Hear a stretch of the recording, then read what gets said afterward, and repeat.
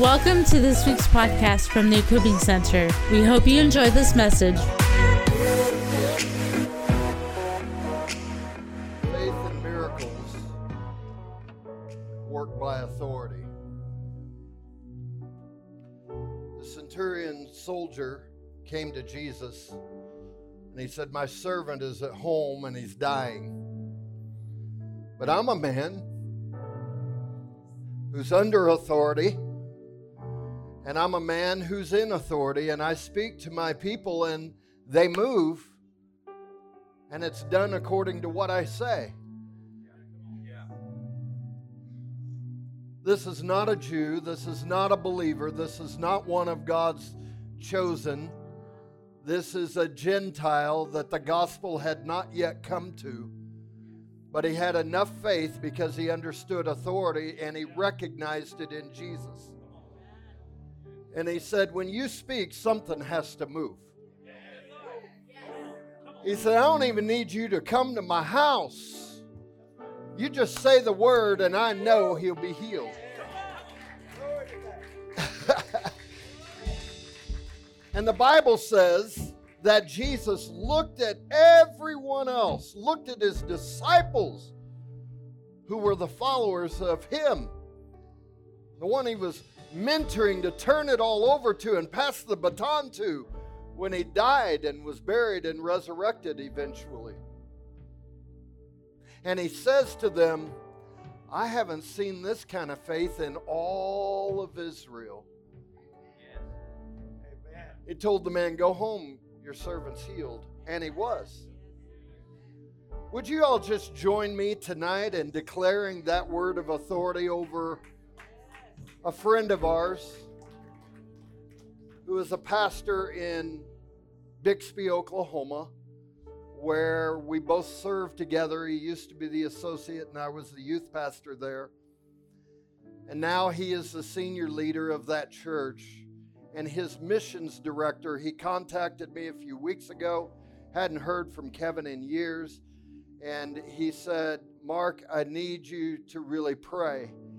He said, I heard your miracle, I heard what happened to you, and he said, my missions director is in the hospital on the ventilator, and it's not looking good. And on our way here tonight, he sent and he said, pray.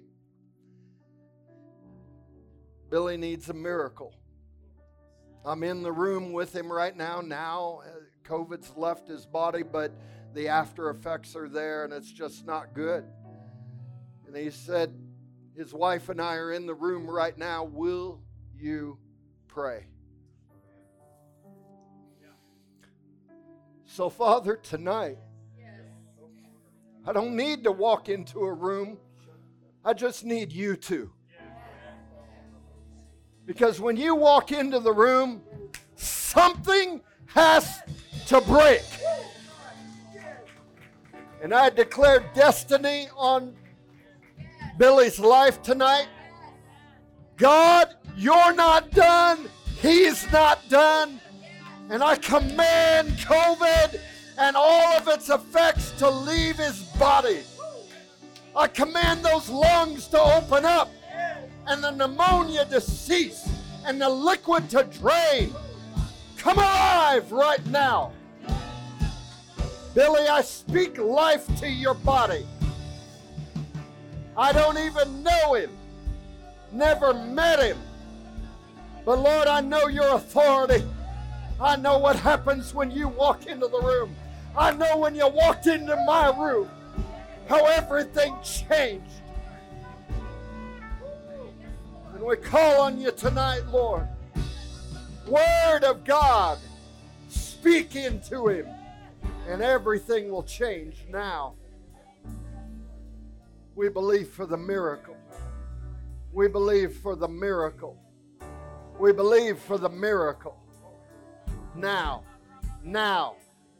You did it in me, and you are no respecter of persons tonight. What you did for me, you will do for him. I declare it now in Jesus' name. Heal my friends. missions director now. I break the lie of the assassin that's come to take him out prematurely. I break that lie right now. I break the assignment of the assassin to take him out prematurely. And I say, no! No! No! That's not God. I'm not done. Turn it around now in his body. In Jesus' name. In Jesus' name. In Jesus' name. In Jesus' name. Hallelujah. Hallelujah. Hallelujah.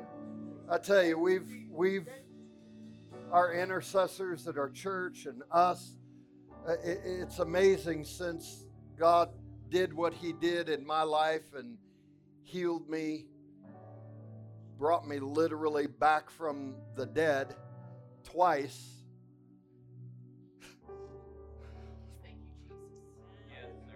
Our phone rings off the hook and people are coming out of the woodwork because they're hurting and nobody knows how to fight this battle.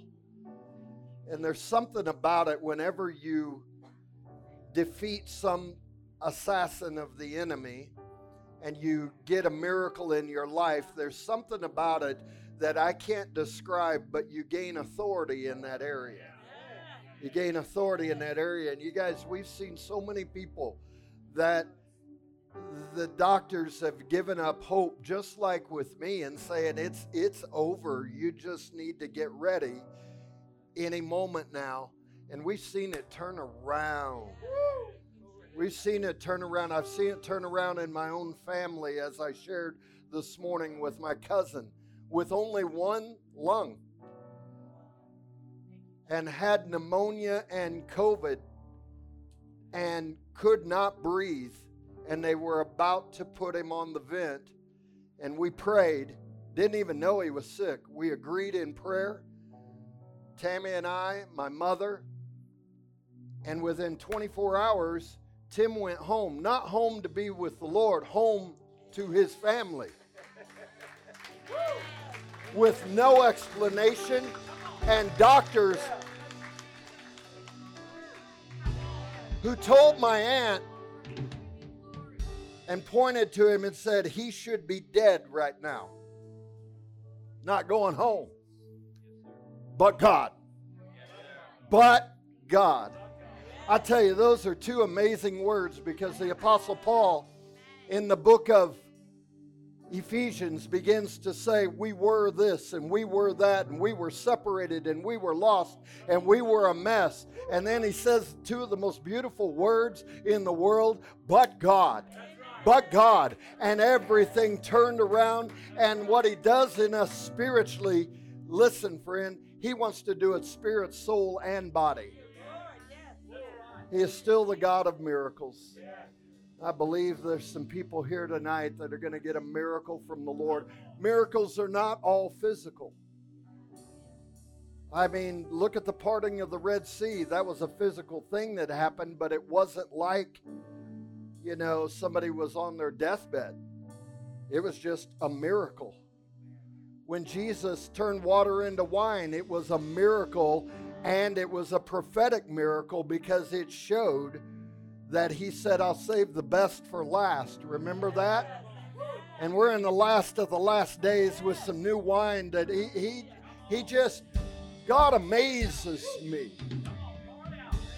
They said they needed coin to pay their taxes, and they went down and he said, go fishing. They said, what? What do you mean go fishing? We don't need to go fishing. What we need is money. Go fishing. And he reaches down in the fish's mouth and pulls out the exact amount they needed for their taxes. Come on, somebody. Why did he do it? Because he could. And why do we see miracles? Because he can. And he will. We were reading on the way over here to confirm everything that I said this morning.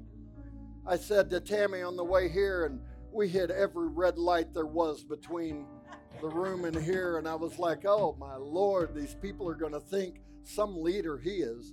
And so we're going along. I said, Tammy, find Philip in the New Testament. I just preached on a few weeks ago. I don't know if it's 7 or 8 in Acts. She said, no, 7 is Stephen's sermon. I said, 8 then. Goes to 8.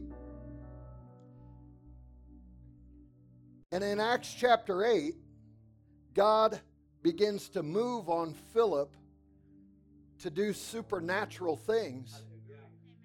And the Bible says that this deacon in the church, remember, this is not Philip the apostle, this is Philip who is listed with Stephen a few chapters earlier, who is a deacon in the church. Somebody say, from the pulpit to the pew, God wants to use you. And here's Philip, and he is assigned to food ministry.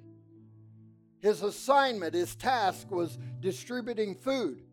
And the Bible says that while he was in his task, God began to use him to preach. And it says, and all these miracles started breaking out. It said, and the whole crowd followed him because they saw the miracles. And a whole city gets saved because they saw miracles. Miracles validate our claims of Jesus as Lord.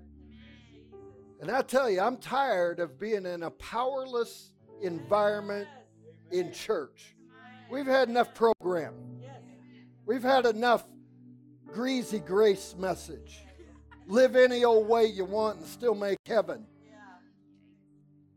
We've had enough of coming to church and going through the motions and doing our little religious thing for an hour and 15 on Sunday morning. Crackers and cheese and out the door you go. We don't want to impose on your time. I've had enough of that, and I believe the whole world has had enough of that. What we need is when Paul said, I'm determined to know nothing among you save Christ and Him crucified. And he said, I didn't come to you with enticing words of man's wisdom, but I came to you in a power and a demonstration of the Holy Ghost. I don't care what name is on your church, what denomination you're from. There's an outpouring of Holy Ghost that needs to be on every church. On every church in America, because when the power begins to flow in the church, then it brings validity to the lost of our claims. And we won't try to counsel demons, we'll deal with demons. And we won't pray for the sick till they die. We will lay hands on the sick and they'll recover. And we'll get to the place where we don't think we got to call the pastor every time we stubbed our toe to pray.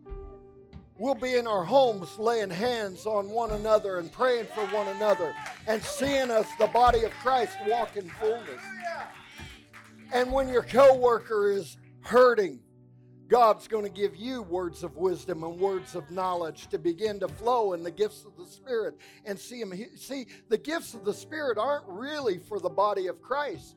They are a sign from God to the lost that this is real, and it validates. Remember, they came out of the upper room and they were all speaking in tongues. The Bible doesn't say they spoke in different languages like some say. It says this. It says they were speaking in a heavenly tongue, but we heard them in our own dialect. God supernaturally, and the anointing was so strong that it anointed the ears of the hearers, preaching the gospel to them, and they all got saved. I'm talking about some supernatural stuff. Supernatural is just when God's super touches your natural. Amen. And I don't know about you, but I want some of that. Hallelujah, hallelujah. Well, I've rambled long enough. You may be seated. Hallelujah. God is going to move in this house tonight. He told me so. Hallelujah. Hallelujah. Now, honey, you watch my time for me, because you know how excited I get. Now, I got it up here. I got my timer. Hallelujah. I used to have a watch, and I would pull my watch off and put it there. Somebody asked me one time, what's that mean? And I said, absolutely nothing. Hallelujah. Hallelujah. It's so good to be here. Good to be with you. I tell you, we enjoyed a wonderful lunch at Pastor Jacob, Anna's house, and had some leadership there and spoke into them, and just excited with anticipation of what God's going to do in this place, not only tonight, but I believe this is a pivotal point, a turning point. And you're going to need more chairs. I don't know. Well, I don't know where you're going to put them. When we were over on Nebraska, legally we seated 130, and we had 180 in there. And when we were over that, we ended up with 235 people in that little church that seated 130. And it was insane, y'all. The revival hit, and it was so cool because we didn't have seats, so I made the teenagers sit on the platform across. And all the teenagers, they're all lined up in the platform, and visitors would walk in and say, my, what in the world's going on? And then when we go to pray for people, we had to have chairs all the way up. So I'd say, well, you know the drill. Remember this, Shelley? Well, you know the drill. And the ushers would come. Everybody would stand up. The ladies would grab their purses, and the men would grab whatever they had, their Bibles, anything that was there, and they would pull it up to the front, and the ushers would come and stack the chairs and put them against the wall. And because we were so full, we had no place to pray for people, so we would pray for people, and the power of God would just, bam, they'd be out under the power, and some of them got so drunk in the Holy Ghost, we had to have designated drivers to get them home. That's the truth. Am I telling the truth? One woman went home, and she was so drunk in the Holy Ghost that she got pulled over on the way. And it was Charlotte Johnson, remember that? And she's out on Nebraska, and she's going home, and she's bobbing and weaving, and here comes, and pulls her over and said, ma'am, what's wrong with you? And she said, I'm drunk. He said, oh, that's the first time I've ever had anybody admit it. She said, oh, no, not drunk that way. I'm drunk on the Holy Ghost. He's like, what's going on? Gave her a breathalyzer test. She said, oh, yeah, you can test me. And he was like, okay, there's no alcohol on you. Really, what's wrong? Ma'am, you need to be careful. And she said, I know. She's trying, right? She gets back in her car, and he says, just go home. And she's heading home. Hallelujah. So we would have designated drivers. Some people, we'd have to carry them out, put them in the car, take your drunk wife home. Hallelujah. Yeah. I used to say the only good ushers are drunk ones. The only drunk in the Holy Ghost. Hey, I believe that should be the norm in the body of Christ. But, it's not about what happens to you. It's what happens through you beyond that. The Lord wants to change our lives and transform us. But we would pray for them. They'd get up, and we'd send them out the side door. Remember, we had that side door, Pastor Jacob. And they would walk around the building and come back in the back door and sit in the back, because they'd been prayed for, and that was the only way we could do it. I tell you, I miss those times. Now I got this big old building and I don't need to send them out a door. Sometimes we have to move them off to the side. But I'm telling you, the devil is a liar when he tries to get churches to believe you can't have a move of God in a large church, because it's all of a sudden it's got to be all formal and it's got to be all, we got to create the atmosphere that doctors and lawyers and educators and people will want to come to, and we got to, my God, look like you've been sucking on prunes. And I just say, no. We're going to have a move of the Holy Ghost. We're going to do it decently and in order. But sometimes revival gets a little messy. And we've still had it. And I tell you, we still love it. And when I go back in 2 months, can you believe I'm going to be away from my church for 2 months? And I'm not calling and asking them anything.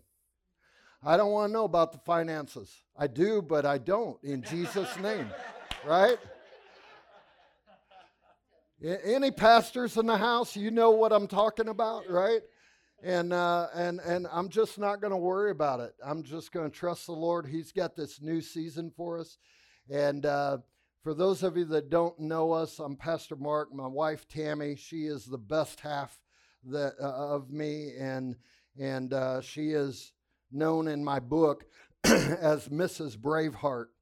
And it's because, our last name is Wallace, and I come literally from the line of William Wallace, and my name Mark means warrior, and I've been a warrior my whole life and battling. In fact, when I was in there, I had to answer all these texts after I came out of the coma and after I got healed. I had to answer all these texts, and I had people saying, "You're a warrior, fight. You're a warrior, fight," and I'm like, I was taking a nap, y'all fight, right? I mean, I was out. And they mock me on my staff because they'll say something, and I'll say, "When did that happen?" And they say, "Oh, you were napping." And so you decided to take a nap, yeah. Your 2-week nap, yeah. And but my wife, during that time, she went to battle. And the first words out of my associate pastor's mouth when I walked back into the office that first day was, "Your wife." Oh my God, it was like watching a scene out of Braveheart. And I said, "For real?" And he said, "Man, her with her swords up and battle cry," and she rallied. And of course, I knew that her rally cry, it was supernatural. It wasn't about her, but God just raised up 20,000 people around the world to pray for me that we know of. That's the ones we know of. And 43 states, 22 nations, every continent in the world was covered. People from Zimbabwe were praying for me. I mean, people I will never know. It was crazy because after I was healed and after I came out of the coma and I was home, we went to Outback to celebrate my son and daughter-in-law, my oldest son and daughter-in-law's anniversary. Wasn't it their anniversary? And we went out to dinner, had the grandkids there, had them there. And the waitress walked up to me, and, they were serving us and blessing us. And just, I'm always friendly with the waiters or the waitresses because I'm trying to connect and have an opportunity without prophesying in the middle of it, and speaking in tongues and everything. But she left, and up comes this other lady, and it was the manager. And she said, "You're the guy on TV." And I said, "Excuse me?" And she said, "The guy, you're him. You're the guy on TV that beat COVID. And you were a miracle. You are a miracle." And she reaches out her hand. She wants to shake my hand. "It's so good to meet you." And she said, "I want you to know." And she starts tearing up. "We were praying for you." Wow. People I never met. Wow. One lady in our church went to a conference up in Washington. And she was up, was it Washington or Oregon? She's in Washington at this conference. And they started doing like they do in conferences sometimes. "Who's here from where?" And one of them spoke up and said, and she spoke up and she said, "I'm from Dinuba, California." And the conference speaker looked and said, "Dinuba? You don't happen to go to Mark Wallace's church. Yeah, that's my pastor. He's a miracle. We were praying for him. I mean, I'm like, I don't know these people. Isn't God good? I tell you, it restored my faith in the body of Christ. And I needed that restored in a worse kind of way. Some of you have been around Christianity very long, in the church very long. You understand what I'm talking about. Tonight I'm not going to, I say I'm not going to preach. I just can't help myself in some of it. But I'm just going to try to tell my story a little bit with you. And then I want to pray for some people and minister by the anointing tonight. I tell you, there's a great spirit in the house. I believe God's going to do some great things. You know, the book of Revelation, chapter 19, verse number 10, the only verse that I plan on really quoting, maybe there will be some others, but the Bible says that the testimony of Jesus is the spirit of prophecy.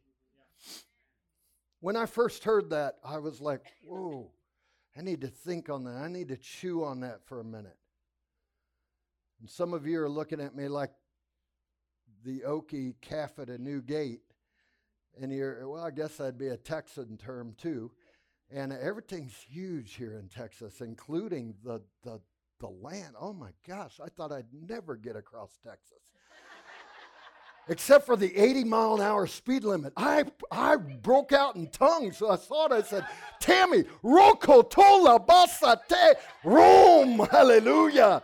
And do it legally. That is awesome. I drove from El Paso to San Antonio, and I was just flying, and they're passing me like I'm nothing, and I'm going, oh, I love this state. Hallelujah. What was I saying?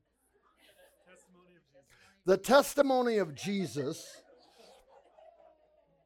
is the spirit of prophecy. What does that mean?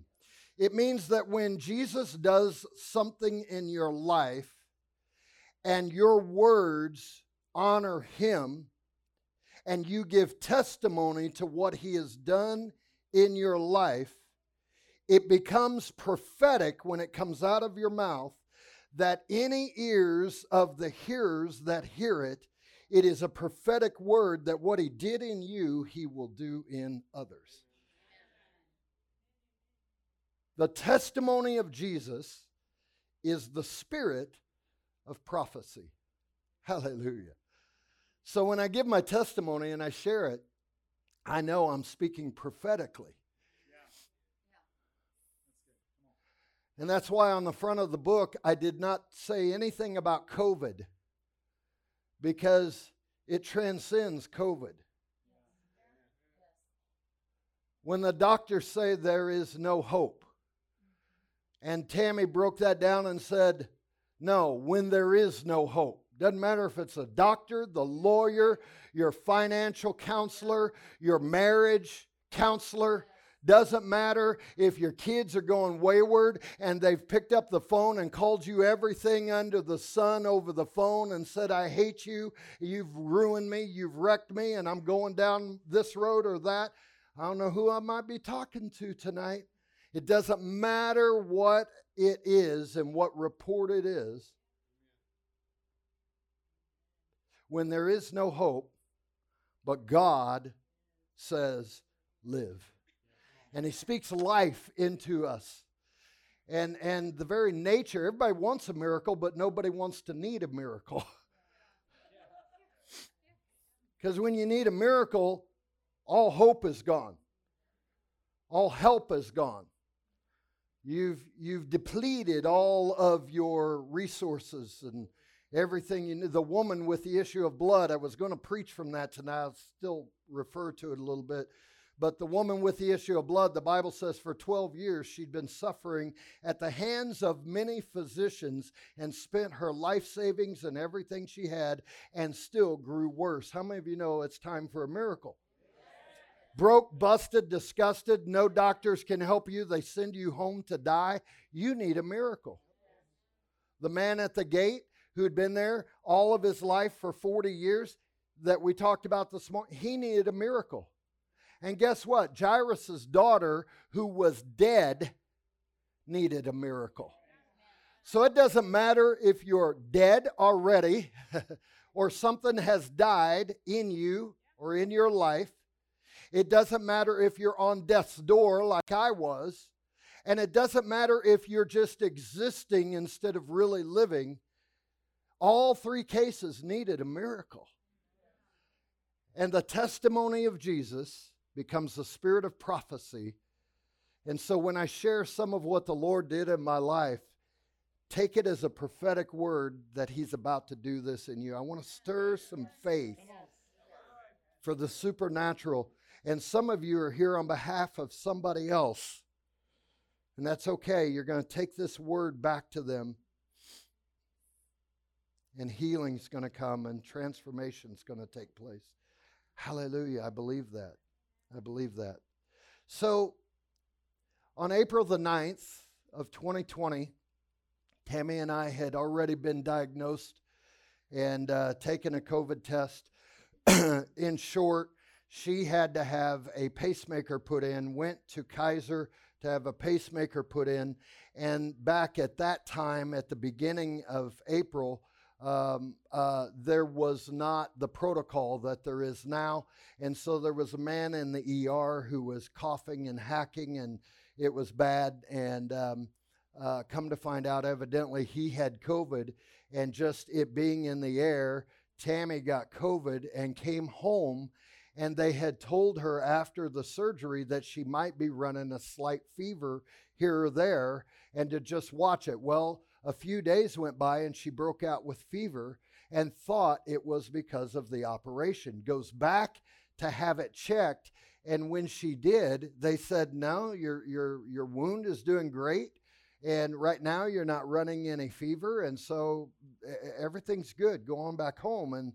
And I'm paraphrasing in the book. It's amazing the detail and how God will speak to you through every page of this thing. It was really anointed of the Lord. I couldn't have done it on my own. And so Tammy comes back home, and her mom and her sister are there trying to take care of her a little bit and bathe her because of the wound and everything. And the next thing you know, all of us are sick. And Tammy and I were running fever and getting the chills and cough. She was coughing really bad, and my breathing was starting to suffer. And the next thing you know, come out, devil. And the next thing you know, we are so sick that we can't get out of bed. We just cannot even get to the bathroom and to use the facilities, to wash our hands, to do anything. And she would force herself to eat and drink. I was a terrible patient and would not. And I tell you, I got weaker and weaker and weaker. And finally, on April the 9th, I was so weak, and they got me on the phone from Kaiser, one of the doctors, and said, you've got to get to the hospital now. And I'm like, I can't drive. My wife can't drive me. We both got COVID, so nobody that we know can drive us, right? I mean, what do you do? So we called the ambulance. They took me there. Those paramedics were amazing, came right in and just loved and ministered to us and cared for us. And no, they weren't Christians necessarily, but I tell you, they are frontline workers, and they were facing it. And of course, they're dressed properly and taking all the protocols. But they got me to the hospital, and I thought I was just dehydrated. This was about 1 p.m. By about 6:30 in the evening, they had decided they would keep me, okay, and do what I thought, which was put an IV in, get me some liquid, and I thought I would be okay and go home the next day. Yeah. They put me in a room, and I got in my room about 8:30 that evening, and they gave me something to sleep. And so I'm like, okay, and I text Tammy, and we're back and forth, and I doze off to sleep. And about 10:30 that night, the lights go on in the room, and everybody is in the room. I mean, it's like what is going on, and I'm alerted. I'm groggy because I've got these drugs in me that are helping me sleep, and now I'm wide awake, but I'm trying to figure out what's going on. And one of the little nurses came to me and she said, Mr. Wallace, we're going to be sending you to the ICU. And I said, the ICU? That's not good. I know what that is, right? I've been there as a pastor many times. And she said, they'll be able to give you the better care that you need right now. And they confirmed I had pneumonia, not just pneumonia, COVID pneumonia, really bad. And my breathing was getting worse and worse by the minute. It was going downhill fast. This is at 8:30. By 10:30, I'm in the ICU, and I'm in my room. And I tell you, my doctor came in, and he said, Dr. Gassman came in, and he said, we're going to have to intubate. And he said, but I need to get your wife on the phone. He knew I was kind of drugged up, and he was like, I need permission. I need to, so he calls Tammy, and Tammy's like, what in the world? What are you talking about? He's just dehydrated and going to come home tomorrow. No, he needs to be intubated, and it needs to be now. And she's like, we didn't prepare for this. I don't know what to say. I don't know what to do. I need to talk to Mark. I can't make this decision without him. Mr. Wallace is right here with me. And I spoke up and I said, hi, Tam. And she said, honey, what's going on? And I said, they need to put me on the ventilator. And she said to the doctor, she said, what happens if we don't? And he said, he will absolutely, 100%, he will die, and it could be hours, not days. We have to do this now. And she said, and what happens if we do? And the doctor said, well, he has a slim chance. We had no idea what slim meant at that time. In research after, and you'll see it in the book, 89% of the people in those days that were going on the ventilator never came off. They went to the morgue. I know I'm being strong and straightforward, but that was the harsh reality of it. 9 out of 10 did not make it ever off the vent. And of the 1 out of 10 that did, 1 out of those 10, which means now you've got 100 people going on the vent, 10 of them make it off. And out of those, 1 made it home. I am that one. Hallelujah. 1 in 100 chance. So when he said slim, that's slim, right? So we are there. I'm intubated right about midnight, and they put me in a medically induced coma. I'm in that coma for 10 days. And about day number 7, on the 17th of April, Tammy gets a phone call. Now, mind you, every single day, she's contacting and talking to nurses, the head nurse, the shift nurses, talking to doctors every single day. She and my 2 daughter-in-laws, Casey, who is a registered nurse in Nashville, and then Fabi, or not Fabi, but Amanda, my youngest son's wife, would be on the phone too. And they're all taking notes every time there was a discussion. And the discussion went sort of like this. Well, he had a pretty good day. His levels, and they would call off all the levels of oxygen and this and that. But I was up at the top on the ventilator breathing for me. And without it, I would have died. And I know there's a lot of controversy and everything. All I know is it saved my life. The ventilator does not medicate you or help you in any way. All it does is buy you time so that COVID can work its way through your body, and hopefully there's enough left when COVID is done with you that they can pull you off the ventilator and that you'll live. That's the essence of it. All it does is buy you that precious commodity, time. And so on April the 17th, Tammy gets the call, and the doctor says, there is no hope. We have tried everything, Miss Wallace, every single drug imaginable. She had to approve even trial drugs that they were trying on me, and they said, everything we try is water. It's just rolling right off of him. And she said, but he had good numbers yesterday. And he said, you've got to understand this. He said, COVID is the big picture that you got to look at, not a good day or a good hour.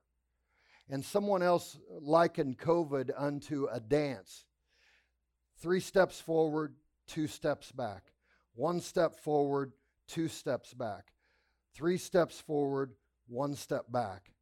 And what you hope is that you're progressing. Well, COVID had taken me from this place, and it was 1 step forward, 2 steps back. 1 step forward, 3 steps back. 2 steps forward, 3 steps back. And it had backed me off to the edge of the dance floor until I had fallen off. And I was falling into the abyss. My liver had shut down. My kidneys had shut down. My lungs were shot. And they said he's in multiple organ failure. And then they said this. He said, and his heart is racing so fast that we fear that if COVID does not kill him, then he'll have a heart attack and die. Either way, ma'am, there is no hope. We're just telling you, you need to prepare yourself. And my wife was like the little woman with the issue of blood. And that tenacity rose up in her, and Mrs. Braveheart came alive. And she said to the doctor, you're giving me no hope. And he said, ma'am, that's because there is none to give. And she said, you've got to give me something. He said, there's nothing to give you. And she said, okay then. And I don't know if she was mad or just faith rose up in her, but she can be a tiger. And that's what I love about her. Until the tiger gets me. Hallelujah. She said to the doctor, just tell me what needs to happen for him to come off of the vent. And he said, ma'am, you don't understand. He's not going to make it. She said, just tell me what needs to happen. So he goes through the list. He said, well, the very first thing, his kidneys have got to start working. He is drowning literally in poison and toxin. There is bile that is backing up in his system because of his liver giving out. And literally, they had me on a feeding tube, and you could see, and there's a picture online on my website, and we put it on there because it was a picture of the green coming back through the feeding tube. I'm not trying to be gross. I'm telling you, I was on the verge of death. That's how bad it was. And said his liver is shut down. He needs his kidneys to work first because we got to get this liquid off of him. And then he needs his liver to kick in and start functioning and filtering through. And then he needs his lungs to strengthen, and he's got to get to these numbers, and he just goes down through this whole list. My wife has taken notes, and here's what she did. She went to battle. She went to war. Until this time, no one in my church knew that I was on the ventilator, but my staff and my family. And here's why. We've always played our cards close to our chest. And when tough times set in, we circle the wagons because we don't want doubt and unbelief and all the garbage that goes on out there to speak into it. You remember when Jesus came to the room and he kicked everybody out except those that had authority, the little girl's mama and daddy and his inner circle. He didn't even invite all of his disciples in, just the inner circle. What was he doing? He got rid of that spirit of mourning in order to raise her up. And I got to tell you, when people started hearing I was on the ventilator, they were giving her death sentences over me all during the time. They had no idea I was on the vent, and they're saying, whatever you do, don't put him on the ventilator. He'll die. He'll die, and on and on. She had to shut down Facebook, shut down everything, because I'm telling you, sometimes you just need to get out of town and get away from all of the garbage, right? People asking questions. Preachers. Not a lot of faith going on. But then something rose up, and I tell you what, this woman said, we need your prayers. It's not good. Put it out and said, we need your prayers. We're not wanting to believe what the doctors have said. Mark is on the ventilator. He's in critical condition, and it's time for swords up. And she put hashtag swords up, and it became the motto. And that text, or that post, went around the world. It was shared something like 237 times initially, and then the sharing of the sharing and the sharing of the sharing of the sharing of the sharing of the sharing until it was reaching Zimbabwe and Italy and France. I mean, it was all over the place, all through South America, Australia, New Zealand. People were praying all over the world. And every single time zone was covered to where there was always somebody in prayer. We had one intercessor down in our spiritual son and daughter's church down in Guyton, Georgia.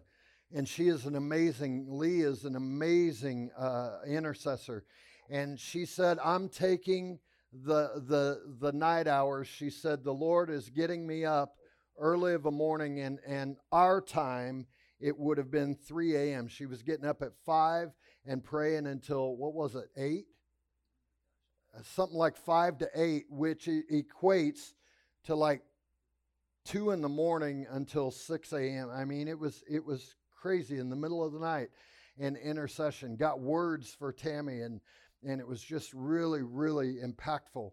So I'm laying there. I'm literally given no hope. Tammy went to war. That was on the 17th of April. 3 days later, come on somebody, who's that sound like? Huh?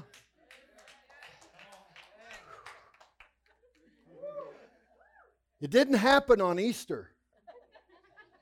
That was the Sunday before.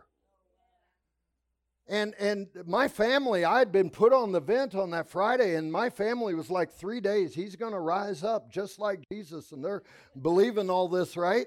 Nothing, nada, out, gone, getting worse, dying.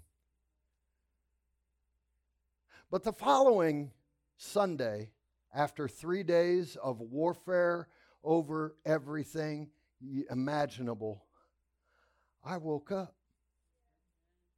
My eyes opened on Sunday. They said I looked around the room, and as if to say, where am I? And I went back to sleep. And they said, but he woke up, looked around the room. I don't have any recollection of that. But somewhere in the wee hours of Monday morning, I woke up. And when I woke up, as I said this morning, restrained, my arms restrained, my feet restrained. My nose was itching, so I reached with my right hand to try to scratch my nose, and I couldn't break it loose, and I looked down, and I saw that I was restrained, and so I tried with my left hand, and it was restrained. And that drew my attention to my body that was literally naked except for a loincloth, and I remembered somewhere in there them packing me in ice, and I looked around, there was no ice, anything, and my feet were restrained, and I'm freaking out, and then I feel this, what felt like a quarter stuck in my throat, and it was the tube. And couldn't speak, couldn't ask questions, and in walks a guy that looked like he was on one of those sci-fi movies. And he was meaner than a rattlesnake. That guy, I don't know if the guy, this is going out over the air. I speak good things, but I told it in the book. It is the truth. I don't know if this dude was coming off of his watch or whatever, or his shift, but he was mean. I was pulling, trying to scratch my nose, and he said, "Hey, stop that. What are you doing? You just want to die?" I'm like, yeah, I think, yeah, right now I could, And he was so mean, and he said, "You just stop that. Lay still." And he was mean, and he walked out. And I'm like, God, and I'm waking up, and I've got, where am I? Why am I naked? What have they done to me? Where have they put me? And I'm having flashbacks of Twilight Zone when, as a kid growing up, and I'm like, what is going on? Where's my family? What in the world is happening? And God sent a little nurse that came in, and she was the sweetest girl. I have no idea who she was. I have no idea. She could have been an angel for all I know. She was my angel in that moment. She walked over to me, and she patted my arm, and she said, "Mr. Wallace, you're in Kaiser, and you're in the ICU, and this machine is keeping you alive, and it's pumping air." And she said, "And the reason you're restrained is because if you grab the tube and pulled on it, you would die. And so we're protecting you. And by the way, you must be cold. I'm sorry that you don't have a gown on or any covers, but we had to pack you in ice because your fever was so high. But you're better now, and it's going to be okay." And she tucked me in like a little boy in my room, and it was amazing. She tucks me in, and she says, she said, "It's going to be okay, and we've been in touch with your family every single day." Every question I had was answered by a woman that I could not speak and communicate with, but supernaturally, it was like she answered every question going on. It was the most traumatic moment of my entire life, waking up in that condition. So the short of it is, because I want to fast forward a little bit, I can't tell you everything, because if I did, you wouldn't buy my book. Oh, I'm kidding, sort of. So we fast. I'm sorry, babe. I know. She's over there going, move on. So I'm laying there, and here we are on April the 17th. Now we move forward, April the 19th. My eyes open, April the 20th. I have full ability, everything going on around me. I'm fully aware of everything. I am wide awake, and the next 3 days are the worst days of my life because the pain was agonizing. The scar is because I noticed some of you this morning, it goes with the territory. Everywhere I go, I was sitting at dinner or at lunch with my insurance agent the other day, and he just kept doing this. He kept going. And his eyes were fixed, and I said, "That's the scar from the vent tube." They had me in the prone position 16 hours at a time. They would lay me on my face. They had to heavily sedate me because I am not a stomach sleeper. And I was fighting them so bad.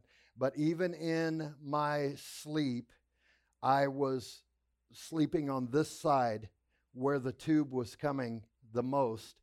And it bore a hole, literally. It bore a sore and a deep crevice in my cheek. But I'm not upset because that's also evidence of my battle and that I won. It's a battle scar. Hallelujah. But I'm here. It's actually the scar that proves and was my first evidence from the doctors that I was going to live.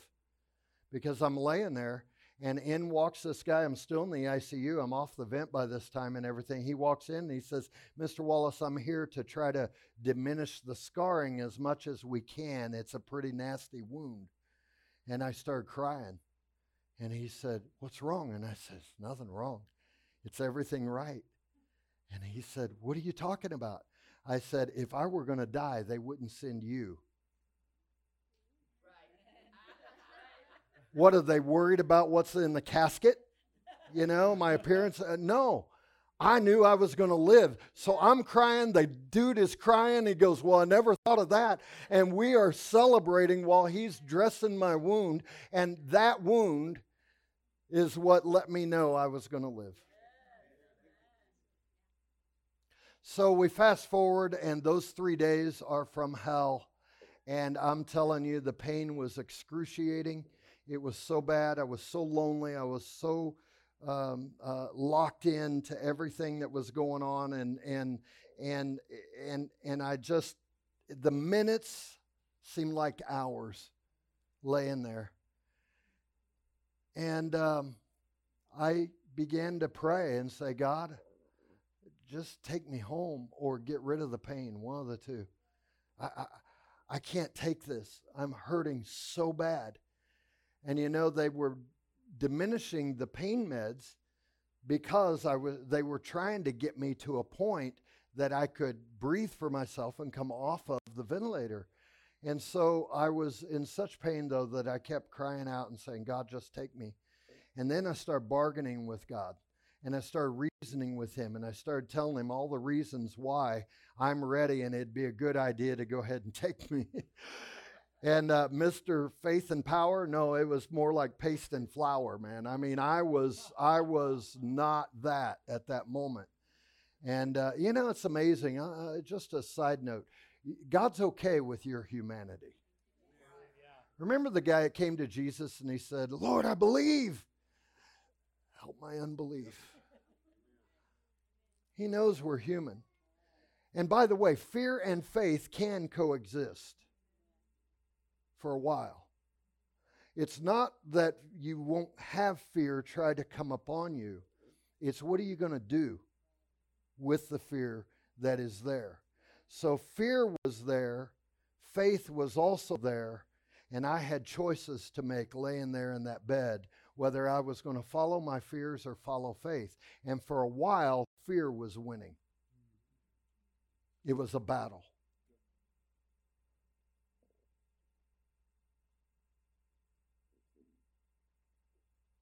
And people are doing warfare out there. And people are getting visions and getting dreams and all kinds of things. Your pastor had words and visions of things that were going on. And then there were others that did. And one lady in our church, who's one of our intercessors, had an amazing dream. And the dream was that there was an angel at the foot of my bed who was declaring the word of the Lord. And when the word was coming out of his mouth, it was falling on the floor and all over the walls and the ceiling and all over me like gold glitter. And the word would come out and it would just overwhelm the room. That was her dream that she had the morning of the 17th. And later that morning is when she got the word that I wasn't going to make it. So she was faced with whose report are you going to believe?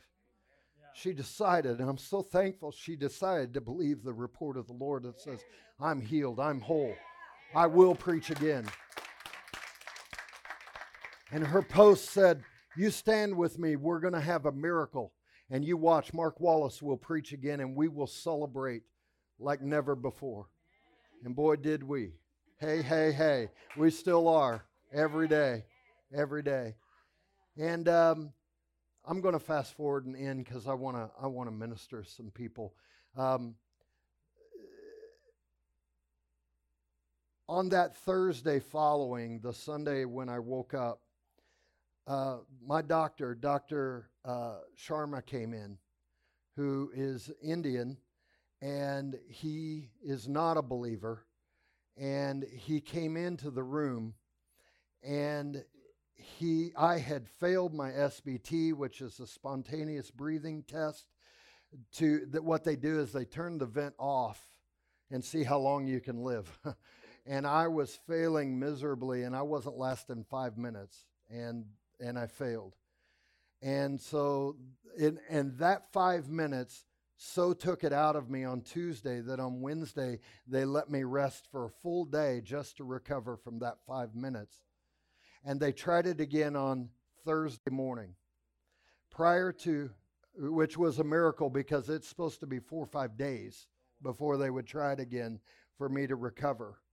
And so when they gave me that test, I passed miraculously. They're like, this is crazy. And the nurse calls her and says, you didn't hear this from me, but I think they're going to extubate him. Within the next 24 hours, you're probably going to be getting a call from Dr. Sharma, and they're talking about extubating him. Later that morning, I began to have phlegm really bad, and my breathing was labored and everything was a struggle. And a little nurse walked in with the doctor in there. Dr. Sharma was in there. And the nurse walked over and she said, I think we need to suction him. And the doctor said, well, okay. And she said, but he does not like that. And she looked at me and she said, Mr. Wallace, I know you don't like this, but we really need to suction you if you'll let us. And I'm like, yeah, because I couldn't breathe. And when they did, this huge mucus came up. It was like this big plug. It was like deliverance. And I'm telling you, in a moment's time, everything turned. And within a couple hours, the doctor walked in. He looked at me and he said, are you ready to come off that thing? Actually, when he walked in, he comes in and he's staring through that mask and he's going. I'm laying there. I'm on the tube. I can't speak. And I'm like, what? You know? I mean, that's what I'm thinking, but I couldn't talk. And he gazed, he pierced right through my eyes. And he walked over and he said, are you ready to come off that thing? I'm waving my arms. I'm still restrained. My arms, my legs, I'm shaking my head. And I'm like, if I could, I would kiss you right now. Take me off of this thing. They did. I was extubated. And the rest is history. I was not out of the woods. I still suffered for 3 days and going through it. And my breathing, at one point, they almost put me back on the ventilator. But I got my miracle, my turnaround. And by the way, the first thing that happened was supernaturally, my kidneys started working. What needs to happen? Just tell me what needs to happen. His kidneys need to start working. We'll target that in prayer. The weapons of our warfare are not carnal. They are mighty through God to the pulling down of strongholds. Come on, somebody. And never underestimate the power of prayer and prophetic prayer and targeted prayer where your intercession is going for a thing and you will see that thing happen. My kidneys started working and they drained 4 liters. 2 2-liter bottles of Pepsi. In less than an hour, drained out of me. That's how much toxin. And they weren't done yet. Within the next couple hours, another 2 liters came off. 6 liters. That's what I was drowning in. Wow. But God. Then my liver started functioning. And then my lungs started getting stronger. Come on, somebody. And my heart came back to normality, not trying to overwork. And the next thing you know, they're calling me the miracle man. And I say, I'm not a miracle man. I'm the miracle. God's the one that did this. Come on now. And God has opened opportunities and ministry opportunities that I never thought possible. When I came home, I was so weak. I was on 6 liters of oxygen. And I was on a walker. And the day before I left the hospital, I walked literally from about here to that wall, and I got back, and I didn't walk, I shuffled. I felt like I was 95 and, maybe 105, And we have it on video. It's on the website. And when I got back, they're like, woohoo, look at Mark. He's walking. And she said the date wrong. It was Cinco de Mayo. It was May the 5th. And she said, 8 liters of oxygen. And I was done in by the time I got back, and I said, I better get to that chair. And she put me in the chair, and I had to sit there for 2 hours at a time. And they were trying to strengthen me and get me up and around and everything. The next day, my doctor, Dr. Avik, my favorite doctor, she was amazing.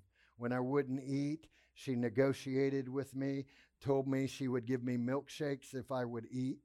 And I said, this feeding tube, I can't swallow the food because this tube's in there. So she said, now if I pull that tube, you've got to eat, what was it, 2,500 calories a day? I had lost 35 pounds. 2,000 calories. She just read it. I had lost 35 pounds. 35 pounds. Hallelujah. That's not the way you want to lose weight. 35 pounds in 30 days. That's how frail I was. And then when they wanted me to eat 2,000 calories, are you kidding me? I haven't had solid food in over a month, and you want me to eat 2,000 calories? But I was like taking the bait because I needed that tube out, and I wanted that milkshake. And then they brought me a diet milkshake that tasted like, bleh. She tricked me. I started eating, and she came in, Dr. Avik came in, and she said to me, are you ready for your graduation papers?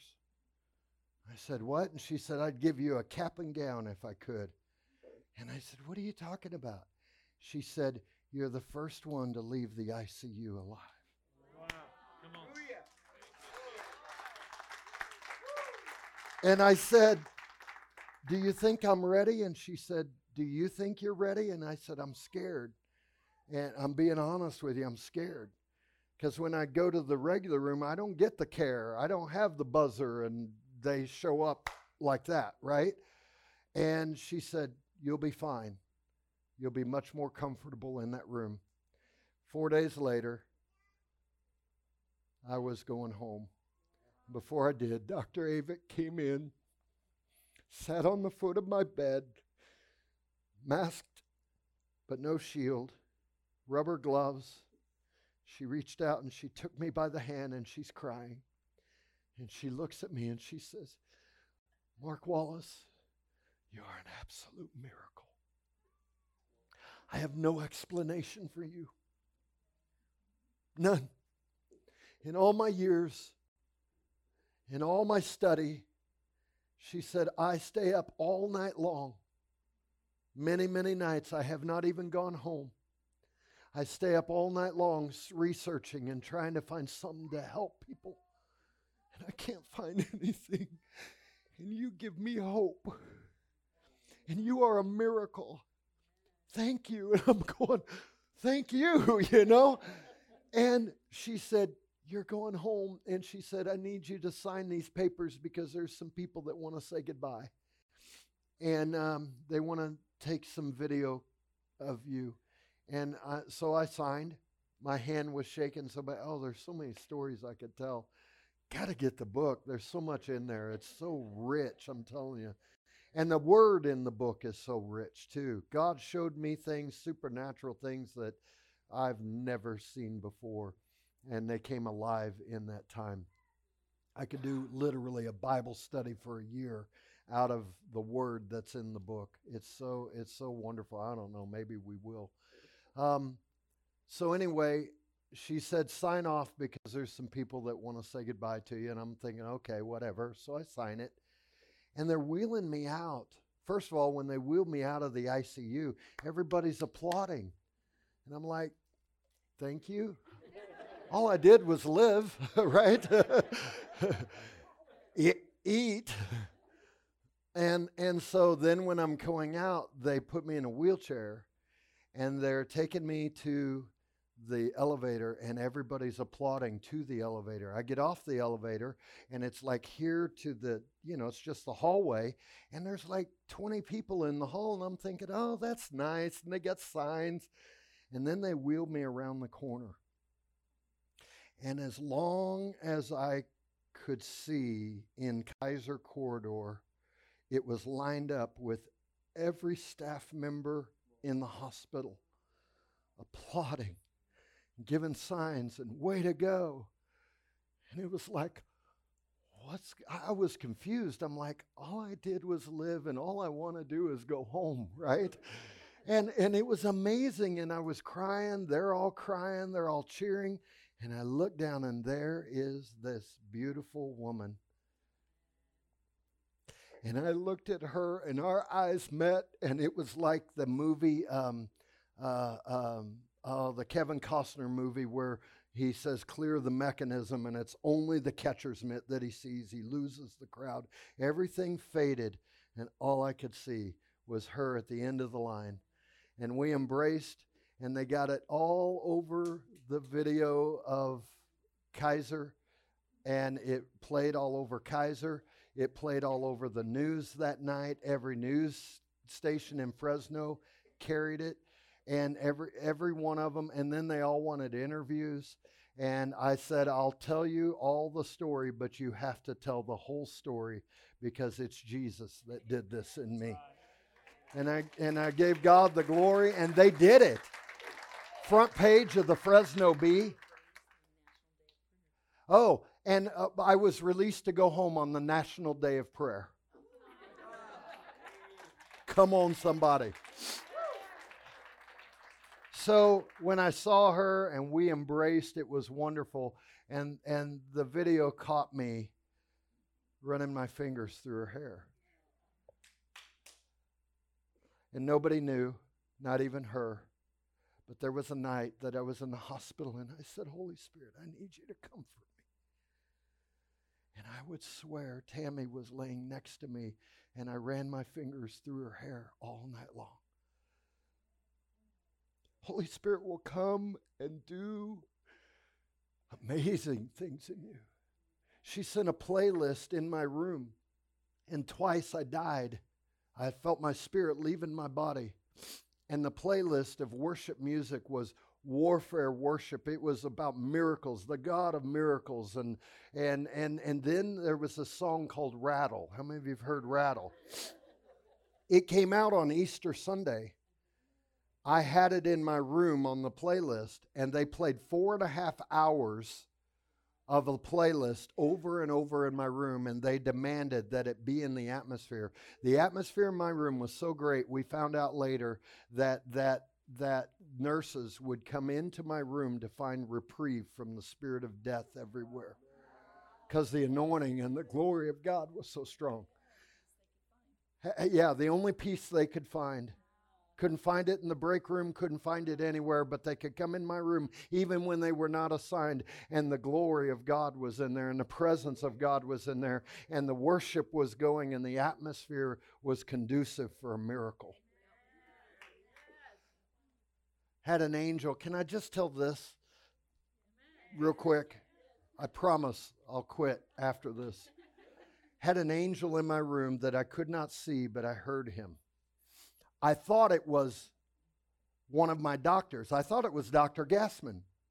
Have you ever been in a room and the walls are thin and you can hear everything going on in the next room and two people having this conversation and you're like, I shouldn't be hearing this, right? You know, and it sounds kind of muffled, but you can hear every word.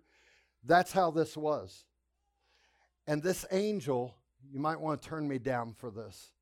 Not all the way, but just almost.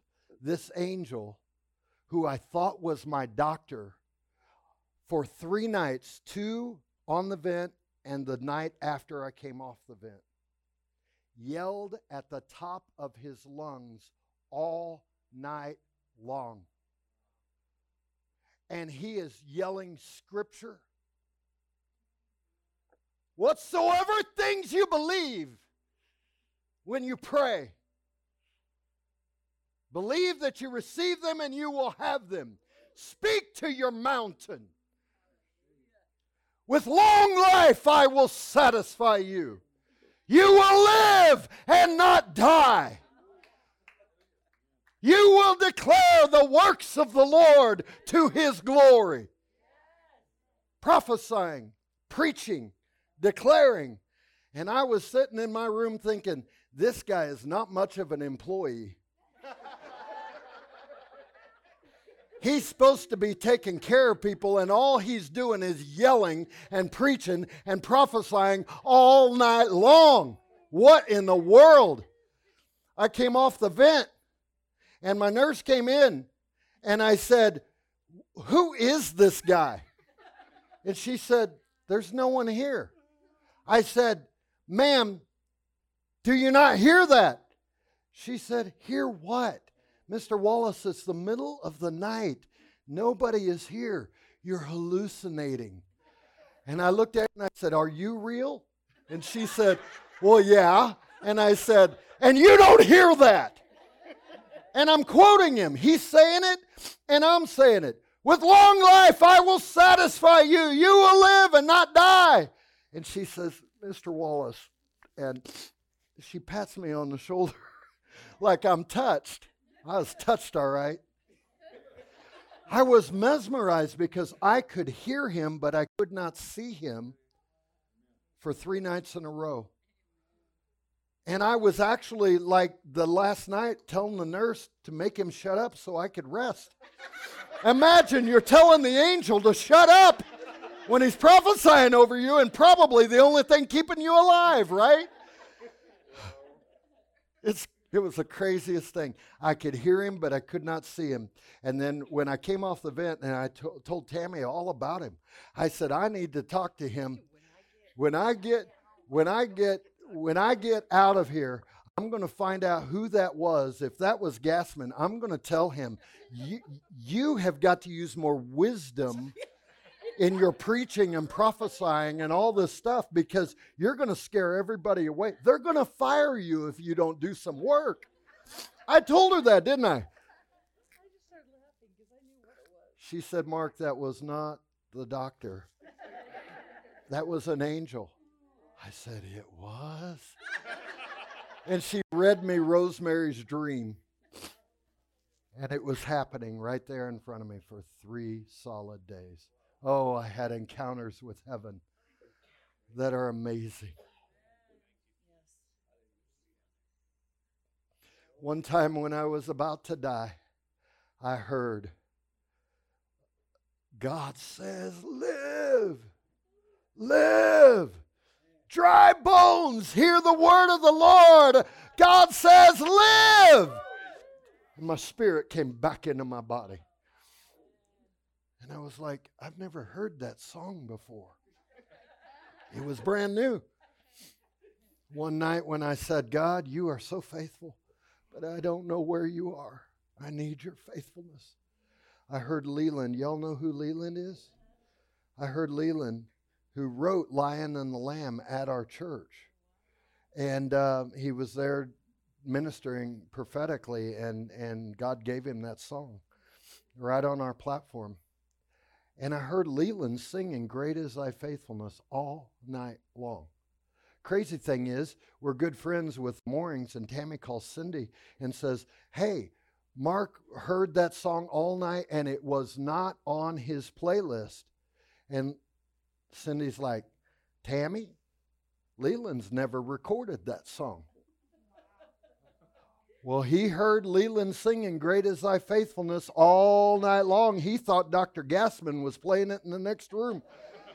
It was echoing throughout my room, and I thought, boy, he really likes Leland. I need to tell him about Leland. And I'm hearing the song, "Great is Thy Faithfulness," and he would prophesy in the middle of it and break off into free worship, and it was anointed, it was powerful.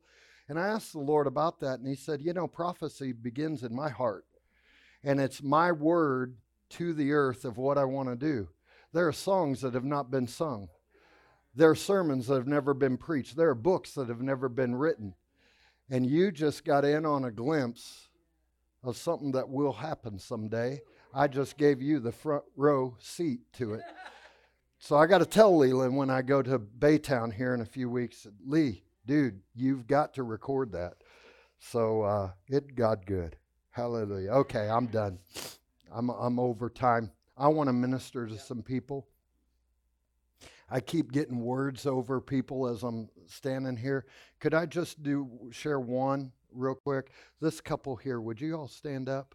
You, sir, and your wife. I assume that's your wife or your sister. Hallelujah. It's your wife. Okay. younger sister. Hallelujah. Here's what I saw over you. I saw it this morning, and I was hoping you'd be back tonight to give you this word. Here's what I saw over you. I saw that you're either at or you're coming to a crossroads. And there's a decision that you need to make. Now, that's not a bad thing. We all come to those, okay? But God says there's a pathway that is my path in this. And if you follow it, the blessing of God is going to be so strong on your lives, and ministry opportunity is going to begin to open up because you are leaders.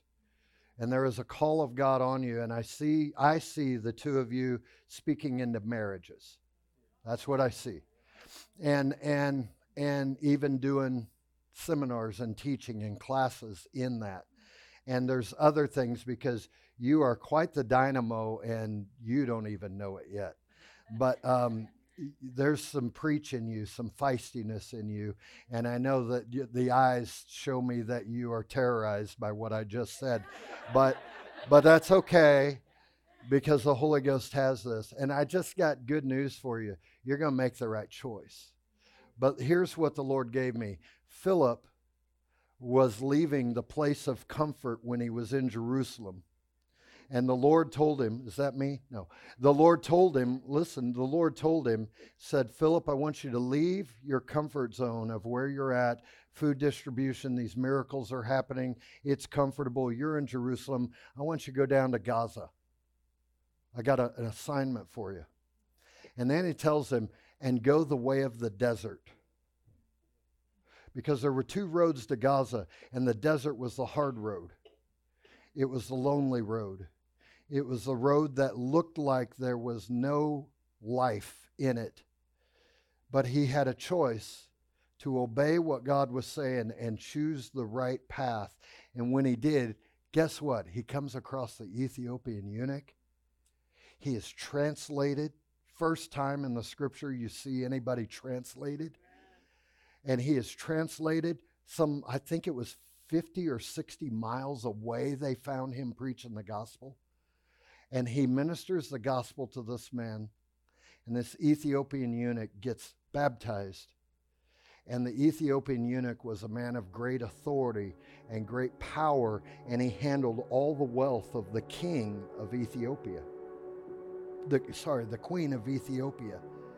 And so God took, because he was willing to go the hard way, not the easy road, God took him and networked him together. And who knows what that man didn't go back and minister to the queen of Ethiopia, because he was a man of great influence and power and authority and great wealth. And the Lord just says, if you go the right way, I'm going to bring you across the paths of who needs to be in your path and open doors for you. Nobody can close. That's a good word for you guys. Just choose the right road. Hallelujah. Hallelujah. Thank you for listening to this week's message. To stay connected, follow us on Instagram or Facebook, or visit www.equippingcenter.us.